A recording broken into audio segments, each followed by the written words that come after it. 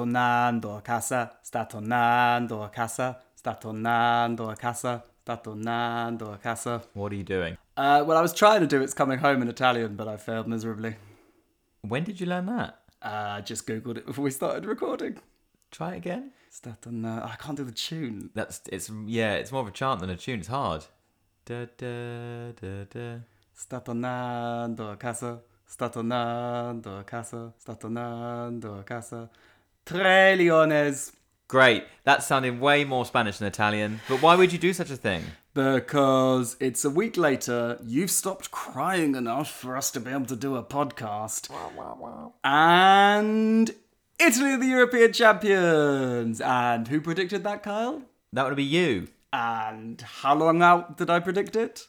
From, I'd say, the second game. Yeah, boy! It's your man, Joel Samuels. Come to me for all your betting needs. Did you make any money at this tournament? No, I did not. Hello, listener. How are you? It's later than advertised, but, you know, life gets in the way. You know, Kyle and I have been stocking up on canned goods in advance of Freedom Day. So, yes, Kyle, hello, how are you? I'm still not quite ready to watch the game again, but I'm ready to talk about it, and that's why we're here today. So I've not watched the game again. I saw the goals. I saw the goals again. Luke Shaw's goal, amazing. Bonucci's goal, classic catalogue of errors defending. And I watched the penalties again because I was mostly just to see Jordan Pickford stare Jorginho in the eye. I was like, I bet he watches him until the very last set. And I cannot tell you, he moves after he's kicked the ball. He literally waited and like watched him, stared him down. It was amazing. The supreme will of Jordan Pickford to bend eventualities to his desire is quite sensational. He saved that shot from point-blank range for the equaliser onto the post. There's not much more he could. Most goalkeepers would have not got a sniff near that ball. The save for the Jorginho penalty was Hollywood. It just came at the wrong part in the shootout. Yeah, at the point when England were in a 3 penalty miss chain. Is that a thing? Yeah, chain reaction. So, what a tournament. Let's park that for a second. Let's just say, like, listener, if you only listen to us around this time of year, if you only listen to us around these tournaments, I hope that we helped you enjoy it more, but frankly, I don't think you needed us. I thought it was one of the best international tournaments in the last 20 years. I'm going to try and not link the success of this tournament to Englishness in any way, but I did say in our sort of warm-up episodes, could this be another iconic tournament like Euro 96? And it was. And some of that obviously was to do with the success of the England team, and we can call that a massive success, I think. I think to call it a failure by not winning is wrong. But and short-sighted. That's the first major final they've been to in 55 years. That's an incredible achievement. But aside from England, it was a glorious tournament. And also, just to prove the point, England got to the semi-finals of the World Cup, and we definitely weren't sitting together after that tournament in 2018 and saying, one of the best tournaments I can remember. We were saying, good tournament, some good games, but in general, actually, it was a bit of a damp squib in Russia. I can't remember many of the moments that weren't English. I can tell you that Russia beat Spain on penalties. I think so. Yeah, but this one had more moments. Just some amazing games. And whether or not it was because these players have been operating at the top as top athletes for an extended period of time, unlike any that they would have had in their career. Whatever reason, whether they were tired, whatever it was, some of those games, the pair of 3-3s at full time, which we discussed in the last episode, the Italy-Belgium game, where I honestly don't think I've seen two teams playing at that level of intensity for 90 minutes in a long time. Just in general, I just really enjoyed it. And a lot of the stories around it I enjoyed. The controversial things, UEFA representatives taking away LGBT flags, but then at the same time, footballers, a new generation of footballers, maybe abandoning some of the stereotypical homophobia of the past, coming through and determined to wear rainbow armbands, the rainbow car driving onto the field in the last game, all of those little things. led to what I think was a really amazing tournament set in a backdrop of a global pandemic, so maybe it shouldn't even have been happening. Maybe that's another reason why it was so enjoyable. We hope you enjoyed it, and we want to say thank you for listening and sharing this experience with us. We're going to go into some of our favourite moments from the tournament in a bit more detail after this. Hey there, my name is Fede. I've been living in this country for the past 9 years. I really wish I could be home in Italy watching the game tonight, surrounded by my friends and my family. But hey, I can't do that this year, so I'm going to be watching it from Mitcham. I am a little bit superstitious, so I'm not going to say too much about it. But yeah, obviously, I really hope we're going to win tonight. Ciao tutti, my name is Simona and I've been living in London for 6 years, but tonight I really wanted to be back home for the big final. I'm gonna watch it home here with my friends, just Italian people, to support our team, and Chiesa, they will score the goal. And hey, it's coming Rome! Forza Italia! Kickball with football, yeah. Welcome back. So, many things happened in this tournament, but the first and foremost thing is some players shone like the diamonds that they are. They shone bright like diamonds, would you say, Kyle? Which ones? Oh, so many to choose from. Almost too many. I wonder if there's a way that we can, sort of create a short list of players that we could then judge from. Yeah, I think I know a way. Let's use the team of the tournament decided by UEFA. Oh, nice. It as a departure point, Joe. We won't agree with all of them, but No. I'm sure we'll. It's a good place to start. Yes. Let's start with the goalkeeper, Who would that be? Gianluigi Donnarumma. I've heard of him. How many penalty saves? At least 2. I think maybe as much as 5 in the semi-final and the final. That's good enough. I mean, just in general, the man. I mean, watching football during these times, surrounded by people who aren't football fans, one of the things that really stood out was people kept on saying, "My God, he's so big, he's massive." I mean, I just patting myself on the back a little bit, Kyle. I pointed him out at the start of the tournament, said he was going to be Italy's Barnier Stormer. I can't think of another goalkeeper who's had a better tournament. He has just moved to Paris Saint-Germain. He is 22 years old. He is going to be the Italian goalkeeper for at least the next decade, if not longer. Is he also the player that's going to push Paris Saint-Germain to win the Champions League, finally, for their Qatari owners?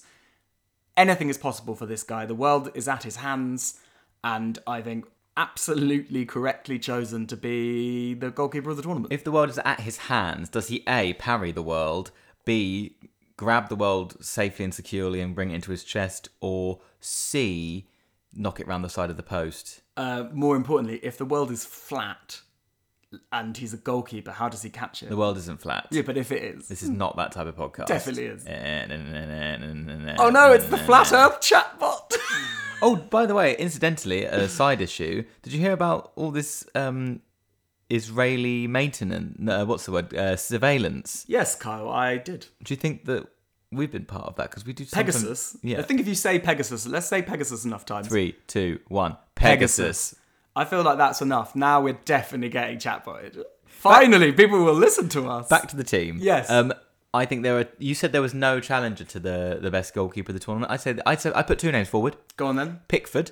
I think Hollywood-wise, bigger saves in bigger moments, but less... I think the two of them conceded between them in non-penalties, just in normal 3 or 4 goals, tops, which is insane. They played 14 games between them. Pickford was only beaten once, and that in regular time, as our listener well knows. Oh yes, twice. Sorry, yes, Denmark scored that worldie of a free kick. Yeah. Yes. So Pickford was only beaten twice. Donnarumma, I think, was only beaten 3 times, so it's 5 goals total, maybe twice even actually. So it's 4 times each. I know what you're saying, but I think there was something about the way that Donnarumma commanded things. There was a couple of last minute saves from Pickford, or sorry, one-on-ones, whatever. But Donnarumma just never looked bothered. I see what you're saying. Whereas Pickford looked constantly bothered. Jordan Pickford has a face. That's not the end of that sentence. Jordan Pickford has a face that looks constantly worried.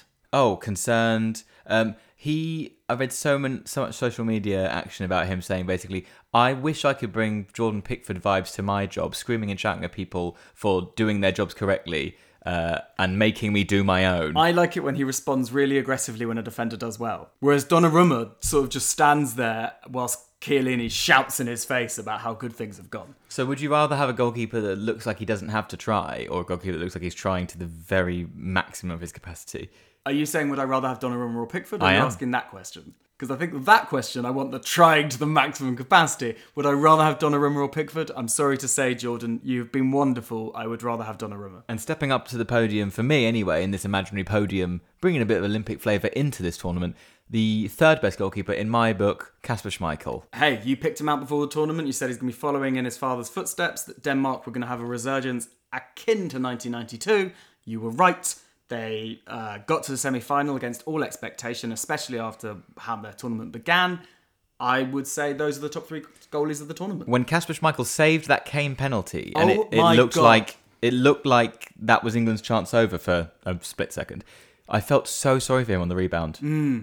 But also, Harry Kane doesn't miss penalties. And so that was extraordinary. Great save. Great He's save. a great goalkeeper. Yeah, he is. But the goalkeeper of this tournament, and actually awarded the player of the tournament, which never goes to a goalkeeper, Gianluigi Donnarumma. Let's talk about the case for the defence, Joel. Case for the defence, open it up. I'll give you Euro 2020's back four. Please. Kyle Walker of England, Leonardo Bonucci of Italy, Harry Maguire of England, and Leonardo Spinazzola of Italy. Interesting. Anyone missing from that team for you? So at right back, Walker's an interesting one because he's played right back twice in the whole tournament.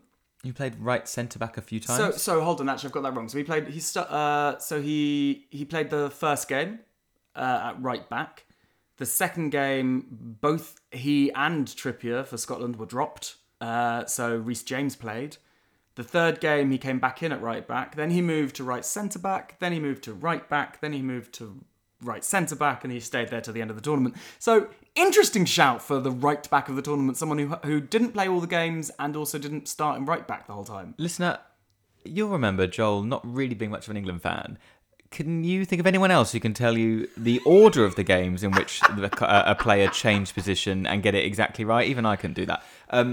Yes, Joel, I agree. But as I said, we said in the group stages, the fashionable, trendy formation for this tournament, and probably what we remember, is those maraudering fullbacks. Yeah, So the by wing choosing wingbacks. So by choosing a 4-4-2, a four-man defense rather than a three-man defense with the wingbacks, you're missing out on all the sexy players. So Denzel Dumfries. Yeah, Denzel. Holland may have gone out to the Czech Republic, surprisingly, but I thought his performances in the group stage were enough to merit him at least being in the conversation. Marler for for Denmark, other side. Oh, is he a left back? Yeah. Oh, I apologise. Now, Spinazzola, I feel, we didn't have this category this time, Joel, but he is an absolute Russian roulette.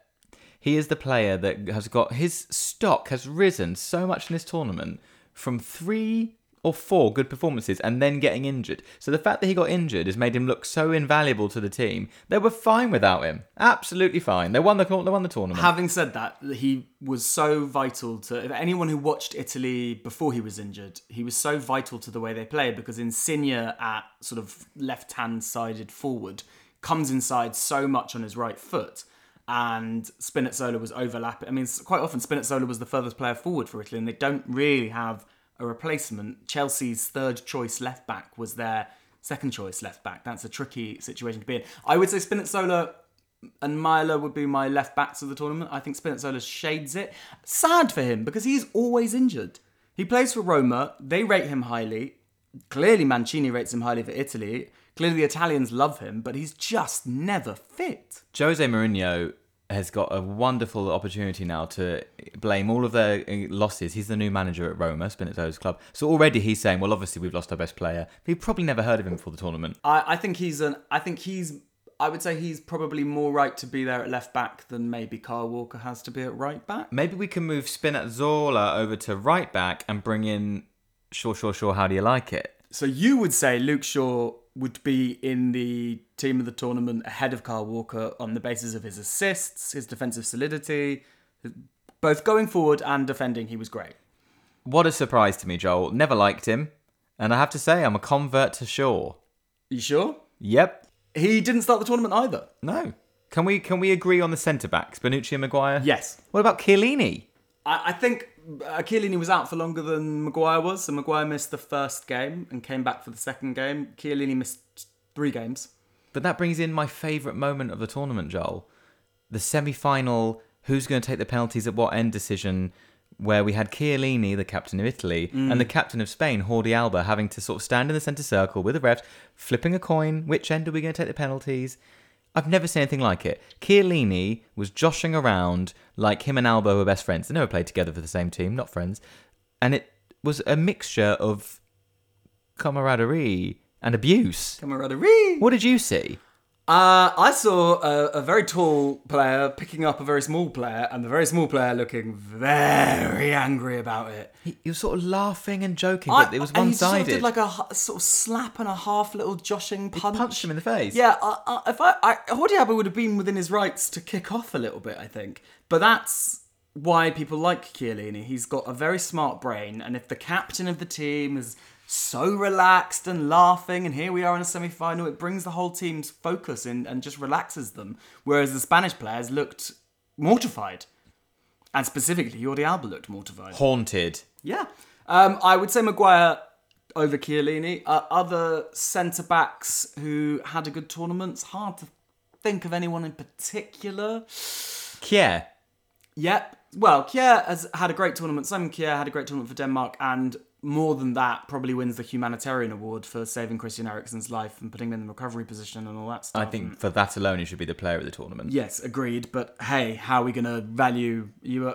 Listen, it's football. Football clearly values football over life. Discuss. Let's not discuss. Let's discuss one other thing, because I think what we're actually nicely doing here, Joe, is through the team of the tournament, also discussing our favourite moments. Yeah, that's it's happened. synergy. It's almost like we planned it. Chiellini pulling the neck back, the shirt, the scruff of Saka's shirt will be an iconic image of this tournament we will never forget. I've got something on this that will annoy the people that listen to us casually. Will annoy them casually or casual? The casual football listener. I did not like people's response to this. Either people saying, jokingly calling it racist. I was like, no, that's not okay. There's actual racism, which we will get onto later, to be discussed in football. Oh, it was racist to accost him because he's black? Yeah. Okay. Or people saying, that's a sending off offence. It was. It was not. It was. was a professional foul done on the halfway line. Saka was not through on goal. You and I both watch football enough to know that was a yellow card offence, and anyone saying that somehow that was I've got my hand up. against the rules of football, that is how, as a world-class, wily, intelligent centre-back, you play the game. You pull them back on the halfway line when you know that you can't do anything else. Joel, I must protest. And I'm not even joking. That is not how you do that and get away with it. You can't do it from behind, from the scruff of the neck, and choke someone like that. That's dangerous. That's dangerous. Could have affected his esophagus. We could have had another near-death experience. I'm not even joking. That is a red card. I completely disagree. Pep Guardiola's Manchester City are the experts at this. You trip someone, you pull them back, you Not do by whatever that. you When can. have you ever seen that before? When have you ever seen it before? I'm off the top of my head, I have no idea because I didn't Exactly, know we never. were going to have this Never. argument. I'm telling you now, it was not a red card offence. It was good footballing. That's exactly what you do, and you know it. By is. the letter of the law, it's not a red card. You know. We don't need to argue. I agree with you. By the letter of the law, This that's is not the a red. first time we've ever He's not- got this heated about something. He's not in a position on the pitch where anyone could say that's an absolute scoring opportunity taken away. He wasn't the last man. He knew exactly what he was doing within letter of law, but that does not mean that wasn't dangerous and reckless and could have caused serious injury. Was it a red card? Yes, for that reason. Disagree. I also, people are saying that the studs on tackle on Grealish was a red card. I think no. I think that was almost more accidental than it was intentional, and therefore was a solid yellow. By the letter of the law, that one's more likely to be a red card than the Chiellini one. Listener, get in touch with us. We want to know what you think, because obviously no one is blaming either of those two refereeing decisions on the result. But nevertheless, would there have been? I think you'll find there's been a petition to replay the game because he should have been sent off. Really? Signed by over 50,000 people. That's not many. Mate, the same thing happens in the World Cup. It just happens all the time. Anytime there's like a refereeing decision that goes wrong, someone starts a petition. But I just don't want that to add to the litany of images I have in my head of England's failures. The ghost goal. the gazetteers. It's not.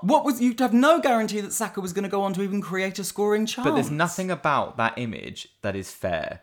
Do you know what? I'm changing my mind. Harry Maguire out of my team of the tournament. Chiellini in. We talked about the dark arts and Mancini being Snape. That was one of his Death Eaters at work. And Chiellini looked very happy with his Avada work. Kedavra. And he looked very happy with his work. Let's talk about the midfield after this. I wanna kick you in the face. And we're back with our team of the tournament, sponsored by UEFA and their team of the tournament that we might not fully disagree with. Joel, we've calmed down, had a little break after our Don't argument. worry, listener, that the podcast is still going to continue. We've gone into mediation. We've had a professional mediator come in. We agree to disagree. Don't worry. For all of you who cannot live without your every week probably dose of the Absolute Worldly Football podcast, it will continue.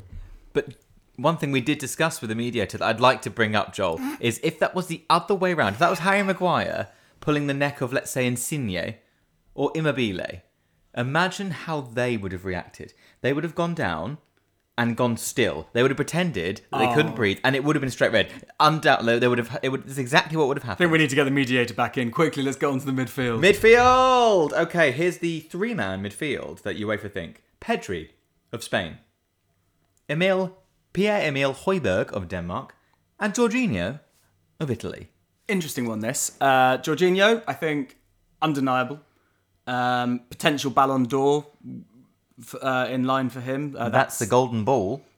Given to the player who is the best footballer in the world every year. Usually Ronaldo or Messi. Well, he won the European Champions League with his club side, and he's won the European Championship, neither of which was expected to happen, and he was the linchpin in both of those teams. I can't see beyond him.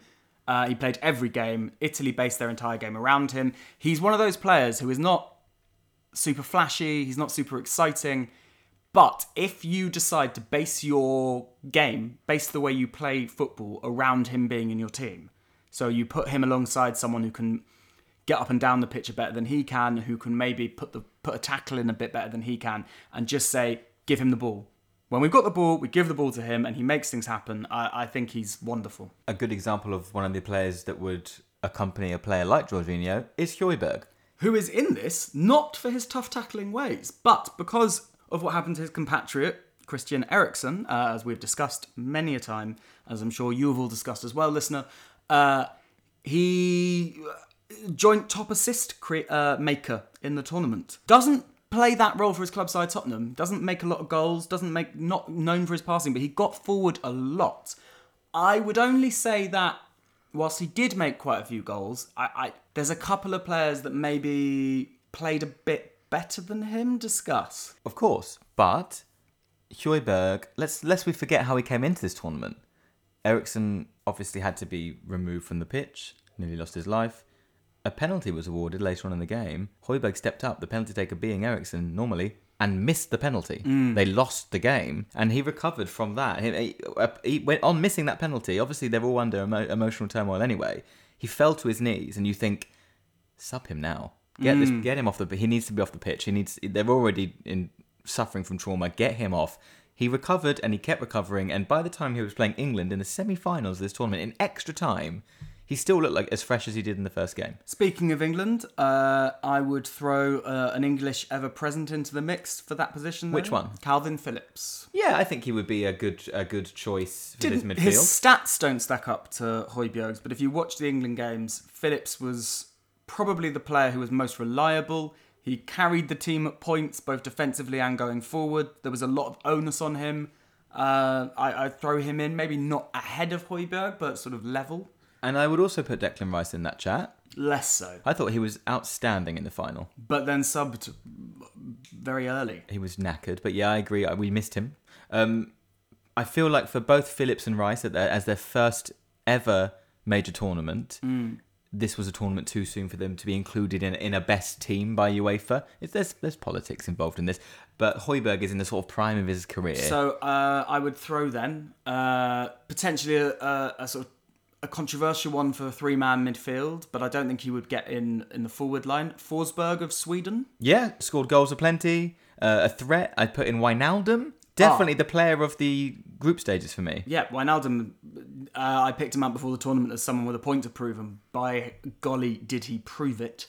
Excellent. I put potentially him in ahead of Højbjerg, but then Denmark got to the semi-finals and the Dutch got knocked out in the last 16. And listener, you might remember that Donnarumma has signed on a free transfer for Paris Saint-Germain.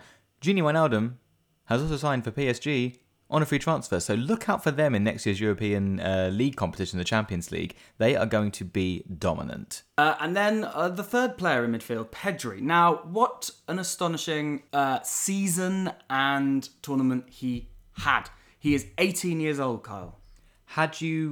You'd heard of him from his season at Barcelona? Heard of him. I can't say I watch much Spanish football, so I had not seen much, but I knew that only Messi had played more times for Barcelona than him this season, so I knew that he was coming in to the tournament having had his first full season under his belt. But the fact is, Luis Enrique Martinez, as we established on this podcast very early on, the manager of Spain, clearly rates him so highly, he didn't take him off. There were other, Liverpool fans, our Liverpool listeners may have spent a lot of the tournament going, why is Thiago Alcantara not playing? Where's Thiago? Why is Thiago?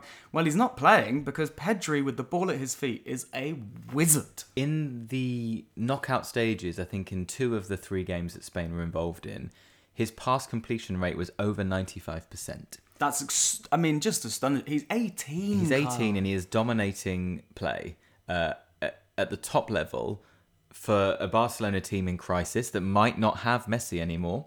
Not anymore. He has just officially signed a new contract. He hasn't signed the contract. He can't. That's another podcast, but effectively they still can't sign anyone up. Okay. So, but basically, he could be the shining light for Spain for the next 15 to 20 years. He's that young and that talented, and I don't think there's a player that we would replace him with in this team. Honourable mentions? Well, we've said Rice and Phillips, Verratti, always a top quality midfielder, Locatelli. Yeah, Italy, just in general, across that midfield, they had some. They also had Pessina, who was very, very good. Barella. Barella. They had a lot of options in those kind of centre midfield positions. De Bruyne. De Bruyne, yeah, Belgium. Gosh. All of those honourable mentions aside, I would say more than Højbjerg, Pedri deserves his place in that midfield. And certainly my young player of the tournament. Unquestionably. I was hoping we might be able to say something for Bellingham or even Sancho. It wasn't their tournament. Their tournament will come, Joel. You just can't help but get England into absolutely every part of this conversation, can you? Let's get ahead of the striking positions, Joel. We'll look forward to that after this. Okay, football is good, football is fun, football is there for everyone. I can't really be bothered to follow it properly, but I'll tell you one thing, I prefer it to broccoli. Kickball with football, yeah. Enrico Chiesa. Nope, that's his dad. Federico Chiesa. Romelu Lukaku. Raheem Sterling discuss. It's a good forward line in real life. Good balance to that. I don't... Let's start You with... seem confused. Well, let's start with Lukaku. He had a good tournament, scored a lot of goals. Was he the best forward? It's hard to say that. I would say no, but he, on reputation and on form from his club sort of career, I'd say he's the best striker at the tournament, apart from Lewandowski. Yep, who went out in the group stages, so... Certainly does not qualify for the best striker of the tournament, only playing 3 games. Would the top goal scorer of the tournament sometimes be taken into a conversation about best striker? I am shocked Ronaldo's not in this team. Shocked. Yeah. But they also went out in the last 16 or the quarters, did they? The last 16, Portugal, they got beaten by Belgium. Lukaku's Belgium. So that by that very nature, Lukaku knocks out Ronaldo. What about Patrick Schick? That is who I was hoping you were going to bring up. The Robert Pattinson of football. You keep saying it'll stick. I don't... It'll Schick. Very nice. It's baffling, really, isn't it? I'm sure anyone who saw him score that amazing goal against Scotland or take that penalty with blood streaming out of his nose past the cotton buds they'd shoved up it, like looking like a superhero, scoring goals for fun. Most people going, who is he? Have you heard of him? And me going, no. And them going, oh my God, if you haven't heard of him, how will I have heard of him? imagine most people are like, well, how the hell does that guy not make the team of the tournament? He scored the most goals of anyone other than Ronaldo. He was playing for a less desirable team, harder games, less chances created, and he scored 5 goals. I would put him in ahead of Lukaku just in team of the tournament. Who would I want to be bought by the football team I support? Lukaku. Who do I think deserves to be in team of the tournament? The Robert Pattinson of football, Mr. Schick. Yeah, if we're talking about legacy of this tournament, when you think of Patrick Schick, you'll only ever think of Euro 2020. Unless he goes on to boss the World Cup, which I think is unlikely. Yeah, well, the Czech Republic they had a good tournament. Didn't have a great tournament. They did better than anyone thought they would. Definitely benefited from the 3 teams per group situation going through. And they beat Holland, which was the big surprise. And Schick did score the longest distance goal in Euro Championship history. Which just won UEFA's goal of the tournament. 800,000 people voted, and they all listened to this podcast. Good on you guys. That does remind me of another moment that I loved in this tournament. So we had that goal that went in the right end, and then the Pedri back pass that went in the wrong end when the goalkeeper Unai Simon missed it. 2 very long range goals for different reasons, both wonderful. From the same distance out, which is just a great stat. Also, you've reminded me we didn't discuss that with Pedri, that he scored a bizarre own goal, but we also, Unai Simon, the goalkeeper for Spain, keeping out Man United's David De Gea. It was interesting when we were talking about the goalkeepers that from the 4 semi-finalists, we discussed Kasper Schmeichel, Jordan Pickford and Gianluigi Donnarumma, but Simon did not get into that conversation. I think probably mostly because of that particular moment. Yes, and he did save some penalties in penalty shirts as well. So really, we've done him down. Very much so. Moving on to those wide forwards, Joel. Sterling. Sterling. Do you want to go start with Sterling? No, let's start with Chiesa. Chiesa. So, amazing story. We love a narrative. Dad, Enrico, scored at the Euros for Italy. Many years later, his son Federico is doing the same thing. Very different players. Enrico Chiesa was much more of a sort of out-and-out striker, and Federico is much more of a winger. Didn't start. I enjoy when players come into a team as the tournament goes on. He made himself undroppable by scoring the vital goals that kept Italy in the tournament. Was vital against Austria, was vital against Belgium. But it was Domenico Berardi of Sassuolo, who started in that position and then came out for Chiesa. I think he is there on merit. I think there are some players that you could discuss going in ahead of him. I'd say he's dangerous. In that final, he's a constant threat. He wants to score, and you really want that from your wide forwards. They're supposed to create and provide as well, but if he was getting the ball in the box, or if he was running at a striker, running at a defender, he was going to beat them, and he was going to shoot. And he did that multiple times and scored a few goals. And he's a player that comes out this tournament looking like a world-class player. Options to maybe honourable mentions alongside him. His fellow winger on the other side, Lorenzo Insigne. Yeah, I feel Insigne's been hard done by, but then you'd have to take out Sterling, and then that's a very pro-Italian team. But that's fine. They did win. But I would say Insigne could go. You could have put Insigne in maybe ahead of Chiesa. Yeah, I feel like putting Chiesa in is like putting Grealish in, but he did score more goals than Grealish. Another honourable mention, someone that both of us sort of have laughed at in the past, Martin Braithwaite. Yeah, he's played well. What tournament he's had for Denmark, really proving why he's a Barcelona player. Maybe not for much longer. What about also Yusuf Poulsen from Denmark? Equally as useful in a forward position. I'm going for another young player of the tournament, Mikkel Damsgaard, another Dane. Yeah. He was a real revelation of this tournament. And, I think I suspect, maybe not in this country where it will be remembered for good reasons and bad reasons, all to do with the English national team. We will, of course, listen to the ending talking about the bad reasons. But I think in the rest of Europe and potentially the rest of the world, it will be remembered for what happened to Christian Eriksen. And Damsgaard at, how old is he, 20? Yeah. Coming into the team, playing in the same position as the national hero who had nearly died, and pretty much picking up exactly where Eriksen left off, doing the same things, creative, scoring great goals. Revelation. The pressure must have been huge. I think I'd have him on the bench of my team of the tournament for sure. That's fair. I'm trying to think if there's any other wingers. Thorgan Hazard, who's playing wing back for Belgium, but he would be a shout on the wing. The brother of more famous Eden Hazard. Another breakout player, young player, Jeremy Doku. Yeah, so exciting. He's Really 18, good. built massively, very skillful, very quick, hard to get the ball off. Didn't play much though. Danny Olmo from Spain. Yes, another really interesting one.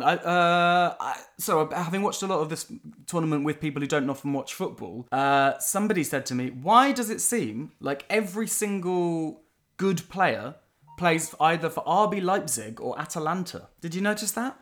I think that's true. I completely agree, and that is a case of the traditional teams and lazy narratives. You just assume the best players play for the same old clubs, and now off the back of this tournament, those players' value has skyrocketed, and Atalanta and Red Bull Leipzig can be safe in the knowledge that they're going to make a lot of money. They genuinely have some really exciting players. Atalanta, I've already seen a bunch of their players who've done well at this tournament linked with moves. Leipzig players are always potentially on the move because those teams are not glamorous clubs and need to make some money. And admittedly, Leipzig have got very good funding, but yeah, Danny Olmo, I would say 100% in that conversation. Weirdly, I think maybe sort of as a consequence of, like you say, a slightly changing of style in football in general, wingers, sort of outside forwards, less prevalent than in previous years. Yeah, we're seeing the thrust of the maraudering wing back. I mean, what I've seen a lot of people talking about is that the future formation is 3 at the back with 1 centre-back, 2 full-backs either side of them, and then wing-backs outside of them. Love it. Loads of defenders, but loads of defenders who can carry the ball out from defence. Love it.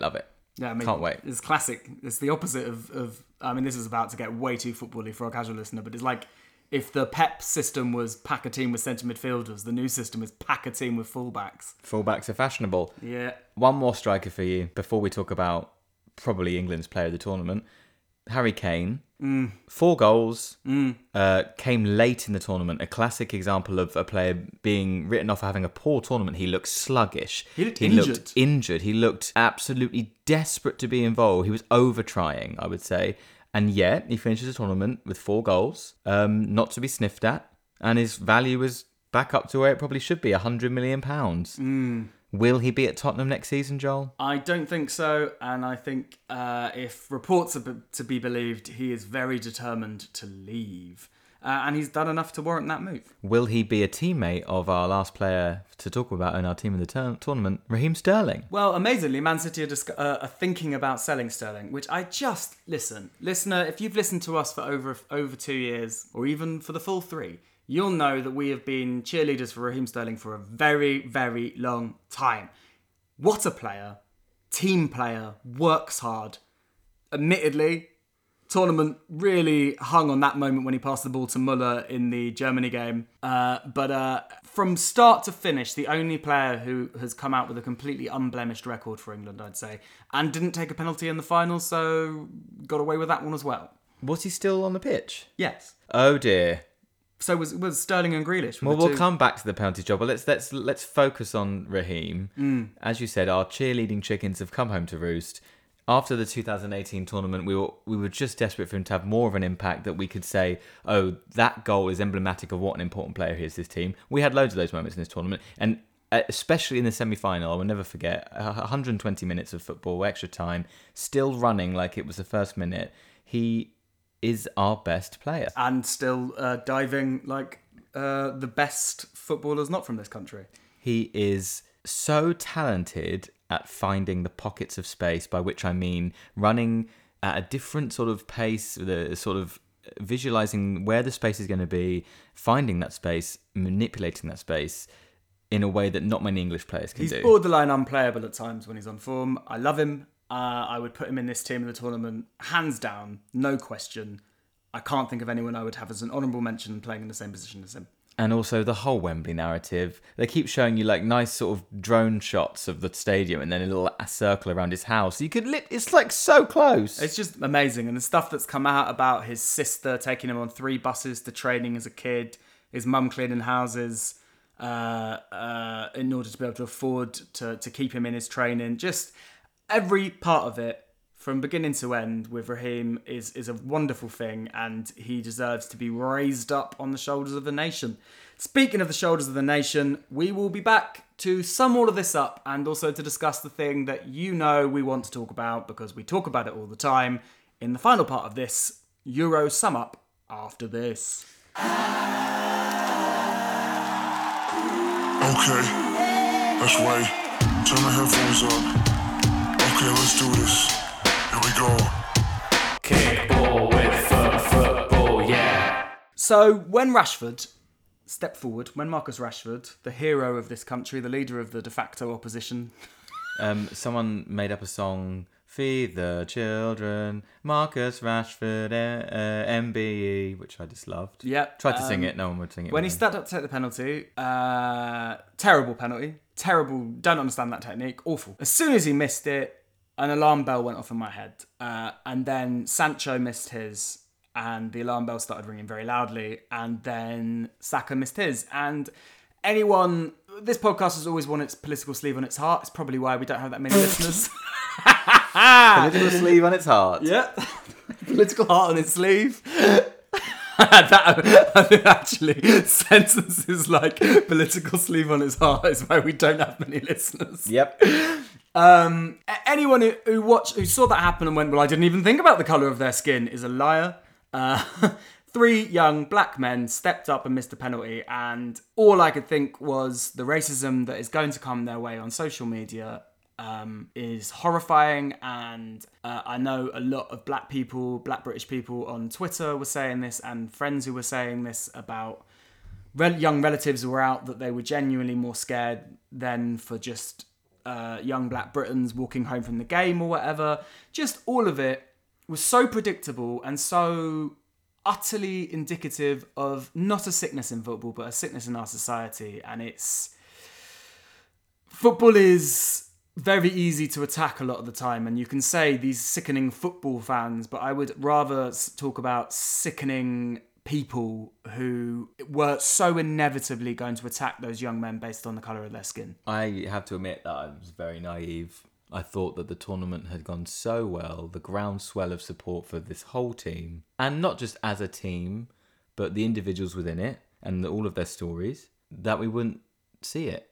And obviously we did, and it was disgusting. I think there's also, Kyle, like, I'm very pessimistic and negative at the best of times, and this is a real example of that. But why do you think Jack Grealish, of all the players, has been sort of held up as this sort of like the kind of hero that people want from the England team? Yeah, there are some interesting mirroring of England sort of times past. The whole Foden Gaza haircut thing, that was a sort of nod to trying to get people to think about successful England teams or nearly moments, and so there was that link to the sort of a time where I like to imagine that things were worse. Clearly they're not. They're the same, if not worse now. But yeah, the Grealish thing. I watched that clamour every time he came on. I don't dislike Grealish as a player. I think he has Tourette's. I love him. But he did nothing to merit the support he was getting. I think he came in my head to symbolise something really negative when you and I and anyone who knows anything about football are looking at the team and saying the person who was, as we've already discussed, the most important player in that team was Raheem Sterling, but for the rest of the country, they wanted Jack Grealish on the pitch. And I'm not saying that's everyone, but I'm saying that if you look at the evidence of the response to those 3 penalty misses, there is definitely a line of thought that says for an England player to be a hero, they have to be white. Or at least we'd prefer that. England fans would prefer that, which is disgraceful. And all I can hope is that the backlash against all of this racism, it will over time grow and grow and grow and drown it out, and will around, the Harry Kane coming out and saying, if you have reacted in this way, the day after tournament, this man has led this team after an exhausting season. You can see he's got nothing left on the tank every minute he plays in this tournament, and yet he's not substituted once. He's got nothing left. We don't win after he scores his penalty in the knockout, and he has to stand for his whole team, and he comes out and says, if you reacted in this way, you're not an England fan, and we don't want you. I mean, slight Khrushchev's correction corner there that he was substituted twice, but I totally agree with you otherwise. I thought you didn't care about England. I follow football. I know which players were substituted when. Anyway, sorry, yes, but you know what I'm saying? Like, it's disgusting that that Rashford, Saka, and Sancho and the other black players in the team have to come out and defend themselves on a regular basis. Yeah. But also their very existence as right. Listen, multimillionaire footballers they are in a rarefied part of society, but they mirror what's happening in the rest of society. So those black players shouldn't have to do extraordinary things to justify either their Englishness or their right to move through our society without racism. They should be able to do exactly the same shit that the rest of us do and live whatever shitty lives they want. You know, I don't care if, in some ways, obviously, if Raheem Sterling comes out tomorrow and does something which I find reprehensible morally, I will disagree with him. But that doesn't excuse disagreeing with his very existence based on the colour of his skin, which is essentially what these people are doing. Like, I hate the narrative that black people have to succeed, or people of colour have to succeed to a incredibly high level just for acceptance. People should be allowed to make any kind of mistake they want, and you should be able to criticise them justly. And saying Marcus Rashford took a terrible penalty and should have known better and done a better penalty is one thing. Criticising him for that fact based on the colour of his skin because he has to achieve better as a black man is disgusting. But there's also the added thing that he has to achieve better as a black man to be English. Yeah. If you succeed, you're English, and if you don't, it's because you're black. And you hope that we can drown out this dissent with the help from social media actually doing something about their platforms and the way that they allow people to wear their opinions and how that's connected to their actual identity as opposed to not. Like these changes have to be made in that regard, but also the rest of us have to drown it out. And the Rashford mural that was defaced, the response to that was beautiful and powerful. People gathered instantly to cover whatever the message was with messages of support, and now that mural has taken on a whole new strength and meaning. Well, let's wrap this up and say goodbye to the tournament. Probably not goodbye to season 7 because we will be back, won't we, Carl? In this season? Yeah, why not? But the new season starts in a matter of weeks. Exactly. And I suppose the point to leave it on there is that with any luck, in this next season, fans will be allowed, well, with any luck they will be, fans will be at the games, and I think the players will still be taking the knee. And I would hope that in the first episode back, still in this season somehow, our season, not the football season, it's confusing, the fans won't be booing, they'll be cheering, on the basis of seeing just how necessary it is that the players take a stand against racism. Well, we've talked about how the Football Association, the Premier League, have tried to separate taking the knee from Black Lives Matter. Let's stop doing that. Let's have the obvious, very apparent connection between the two reinforced, and let's applaud it for what it is, and let's cheer for them. Let's support them. And then let's support this England team into winning the World Cup. And, somehow more important than all of that, support us, listener. We want to keep making this. Do you want us to keep making it? Tell us. Tell us. In a minute, you'll hear where you can tweet us, where you can find us on Instagram, and an email address if you want to send us an occasional email. Tell us how wonderful we are. More importantly, please share us with your friends. Like us. Just tell one friend. Just say, hey, I know what you'd like. You like football sometimes, and you like having a laugh all the time. You should just, I love it. And I can't tell you enough how important it is for you to press that 5 stars, because we need it. Give us a little comment. Yeah, all of that. We'll even respond to you. We'll give you a shout out. Thank you so much for joining us for this European Championship. It was a blast. I wasn't expecting to enjoy it this much. I feel guilty about it because it shouldn't have happened during the time of COVID, but nevertheless, my God, was it fun. It was so fun. And on that note, Kyle, it's been fun chatting to you for the last few weeks. See you next season. See you next football season, still within season 7 of the Absolute Worldie Football Podcast. Bye-bye. Bye. That was the Absolute Worldy Football Podcast by Kyle Ross and Joel Samuels, with theme music by Adam Janota-Bazowski and Amachada Patel. Absolute Worldy is dedicated to the memory of Liam Seeker. Please do remember to like, share, subscribe, follow us at Worldy Podcast on Twitter, Absolute Worldy Football Podcast on Instagram, and drop us a line anytime at absoluteworldypodcast@gmail.com. Thanks for listening, and goodbye. That is how, as a world-class, wildly? Worldy? No, you know when, like, oh crap, what's the word? Kickball.